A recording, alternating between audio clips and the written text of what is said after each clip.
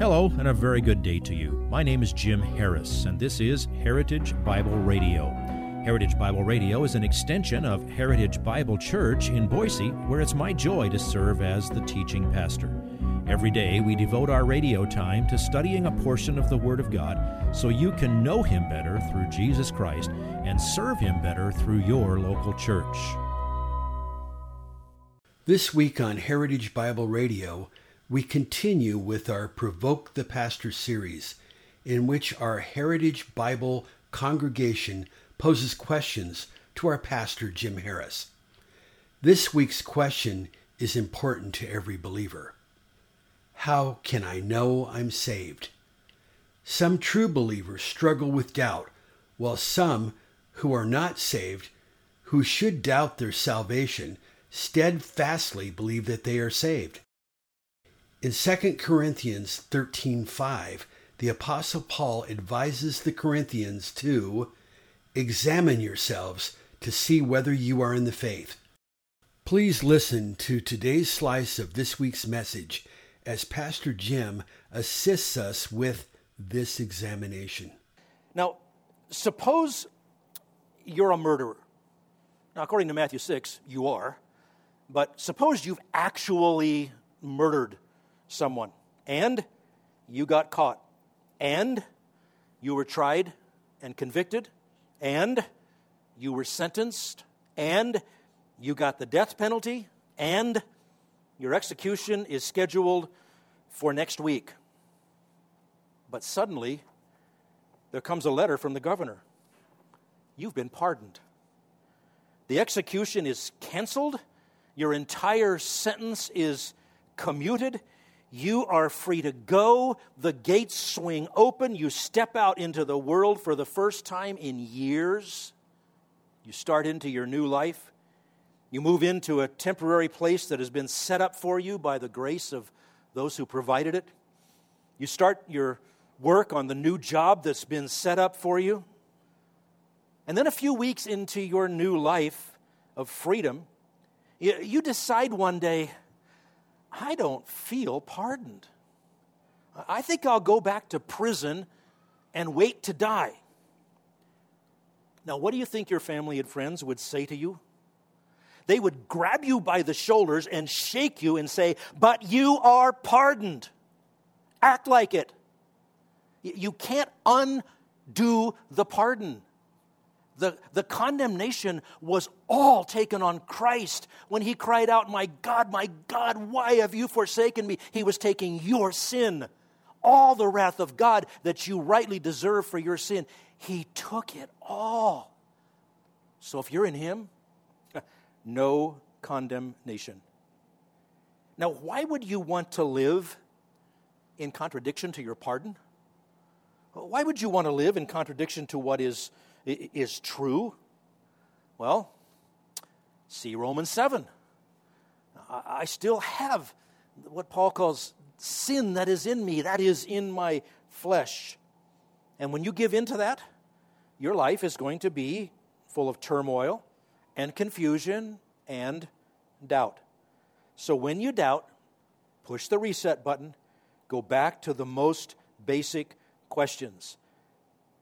What do I believe, and how am I living? Now, a while back when our daily emails, I think it was somewhere in John chapter 6, I made the comment that if you truly believe, it will show in how you live. And someone replied to that day's email with a very obvious and honest question. What kind of things will show in my life? So I hit reply, and I started typing, and a list began to happen. And I got into a little bit, and I thought, oh, this should be in a Provoke the Pastor answer. And then I thought, oh yeah, I'm supposed to talk about what about when you are doubting your salvation. So I let the list continue to flow until I got tired of typing, and I clicked send. It's not a complete list, but I'm going to share it with you. Partial list, but everything on this list is normal for a person who's in Christ. Listen to that. This is not a list of things for the advanced placement super disciple class. This is kindergarten Christianity.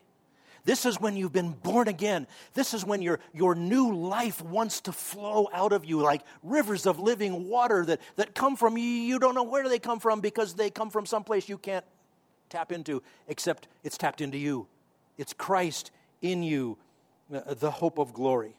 So when you consider this list, take it as guidance for how to go about asking yourself, how am I living? What kinds of things show up in the life of a person who truly believes in Jesus Christ? All right, ready for the list? Here it comes. One thing that shows up is the way you react to people and circumstances, and you begin to display the fruit of the Spirit. Galatians 5:22 and 23. But the fruit of the Spirit is love, joy, peace, patience, kindness, goodness, faithfulness, gentleness, self-control. Against such things there is no law. If you're a Christian and you're moving through life and somebody gets in the way, they ought to get run over by love, joy, peace, patience, kindness, goodness, gentleness, self-control. And I think I left out faithfulness. I can't read, but I love Christ. Another thing that should show up is the way you serve as, oh, now I know why something's going wrong here. There we go. Wrong order of pages. All right. Another thing that shows up is the way you serve as part of the church. How we react to one another in the church is a collective testimony to the world. John 13:34 and 35. Jesus said, "A new commandment I give to you, that you love one another. Even as I have loved you, that you also love one another. By this all men will know that you are my disciples, if you have love for one another." Now you might read that and say, aha, I know when he said that. That was the night before he went to the cross. You mean I have to go die for somebody? No. How about you just read a little back in the chapter? He, the King of glory, washed the dirty feet of his disciples, and he said, now you've seen an example. Love one another as I have loved you. Here's something else that will show in your life when you belong to Christ. The way you react to your sin. 1 John chapter 1, verse 9. If we confess our sins, he is faithful and righteous to forgive us our sins and to cleanse us from all unrighteousness. Now that's sandwiched in between, or it's part of a series of contrasts. If you deny your sin, you're a liar. You're not in Christ. You don't live in the truth. But if we confess our sins, the word confess means to say the same thing. I say the same thing about my sins that God says about my sins. That's wrong. I hate it. I repent from it. I'm sorry. Forgive me. If we are confessing our sins, he is faithful and righteous to forgive us our sins and to cleanse us from all unrighteousness. Or you might say, the guy that wrote Romans 8:1 just finished writing the last half of Romans 7. And he understood the daily cleansing from sin. There's another thing that will show up in your life, also in 1 John. It'll be the way you desire to be more pure. 1 John 3:3, he says, and everyone who has this hope, read verse 2 if you want to find out what the hope is, but it's talking about your faith in Christ. Everyone who has this hope fixed on him purifies himself just as he is pure.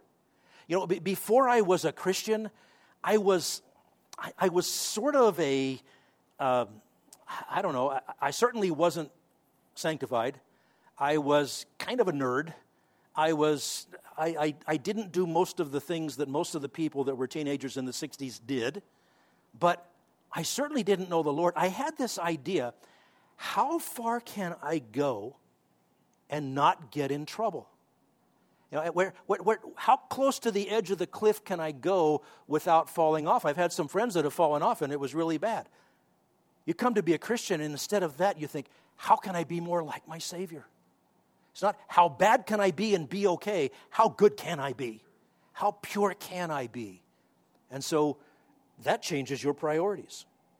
Related to that, also in 1 John, is the way that you reject sinful habits and you cultivate good habits in their place.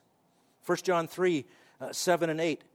Little children adopted into the family, Christians, little children, make sure no one deceives you.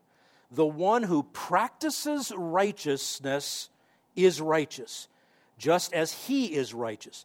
The one who practices sin is of the devil, for the devil has sinned from the beginning. The Son of God appeared for this purpose, to destroy the works of the devil. Now, the key word there is practices. It's a present tense, and it's describing habitual things. It's describing the pattern of your life. It does not mean that a Christian can never sin. It does not mean that a non-Christian can never do anything good. But what's going to be the pattern? What's going to be the habit of life? What are you going to make as your daily planned things to do? What are habits going to be like? Here's another one. It will show in your life the way you renew your mind and you offer yourself to serve the Lord and His people. Another famous, well-known passage, Romans 12, 1 and 2. Therefore, now what's he referring back to? Romans 1, 2, 3, 4, 5, 6, 7, 8, 9, 10, and 11. Therefore, I urge you, brethren, by the mercies of God, to present your bodies a living and holy sacrifice, acceptable to God, which is your spiritual service of worship. And do not be conformed to this world, but be transformed by the renewing of your mind, so that you may prove what the will of God is, that which is good and acceptable and perfect. You offer yourself to the Lord. How can you use me today? If you would like this message on compact disc, let me know and we'll send it to you. You'll receive the entire message, not just the portion on today's program. You can order by phone at 353-4036 or by writing to us at 7071 West Emerald, Boise, Idaho, 83704, or on the internet at hbc-boise.org. Heritage Bible Radio needs your prayers and your financial support. Once again, you can reach us online at hbc-boise.org or by telephone at 353-4036 or by writing to us at 7071 West Emerald, Boise, Idaho, 83704. And if you need a church home here in the Treasure Valley, I hope you'll visit us any Sunday at 7071 West Emerald. For Heritage Bible Radio, I'm Jim Harris. See you next time. Bye-bye.